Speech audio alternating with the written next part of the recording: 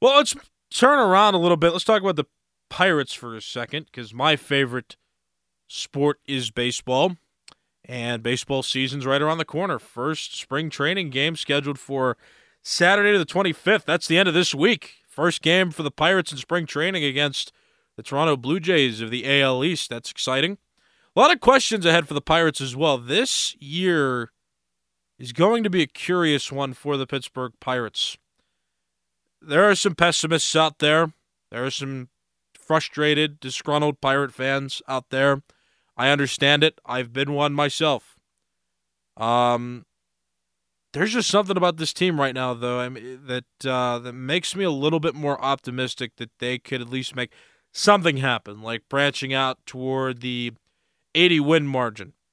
And I'd just like to cite, too, 10 years ago now is when the Pirates broke that 20-season losing record streak, made the playoffs, and nobody really expected that. You know, they made some big moves. They signed Russell Martin. They signed Francisco Liriano, and the team took off. Made the playoffs, won over 90 games.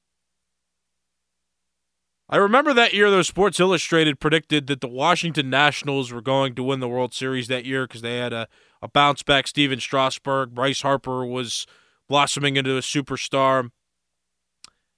And then I just remember, because the Pirates, they had a foundation, but it seemed like nobody expected the Pirates to be a legitimate playoff candidate. And do you know which team in 2013 eliminated the Washington Nationals from playoff contention, the predicted World Series champion? That was the Pittsburgh Pirates.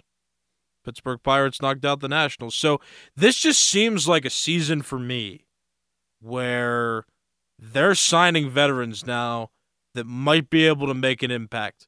Talent's coming up and blossoming. Jack Sawinski was a great addition to the team late last year.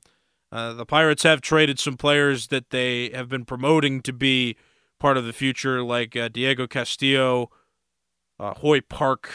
Just, some questionable decisions for me. But again, they've also added some players to the team, some veterans. Carlos Santana, a maybe past his prime by a lot, Rich Hill.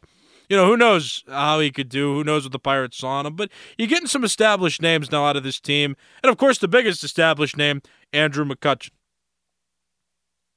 Oneil Cruz is blossoming. Brian Reynolds, even though can't come to terms with a new deal and wants to get traded allegedly, still on the team, still promising to give 100%.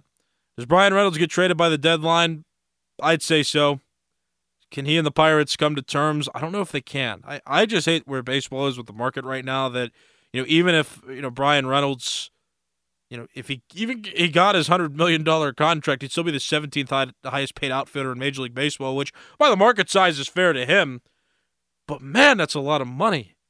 And that's just what keeps happening here. We're going up and up and up in player salaries and player contracts. And I mean, look at Manny Machado's situation. Signed a 10-year, $300 million contract, had an opt-out clause at the end of this season, and he seems to want to take it because he says the market's changed. There's more money to be made. The man right now has the second highest free agent contract in the history of Major League Baseball. That to me is crazy. It's nuts.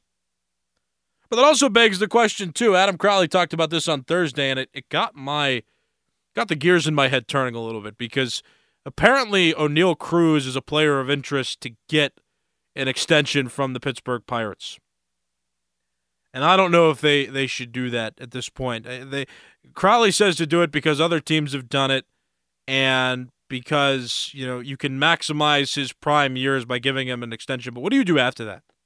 I mean, what do you do after that with Oneil Cruz? I mean, I hate these albatross large contracts that these players are signing because they do hurt teams in the future. I mean, think about how terrible Jason Hayward was, and although he gave an inspiring speech allegedly in the World Series to help the Cubs win in 2016, what did he do after that?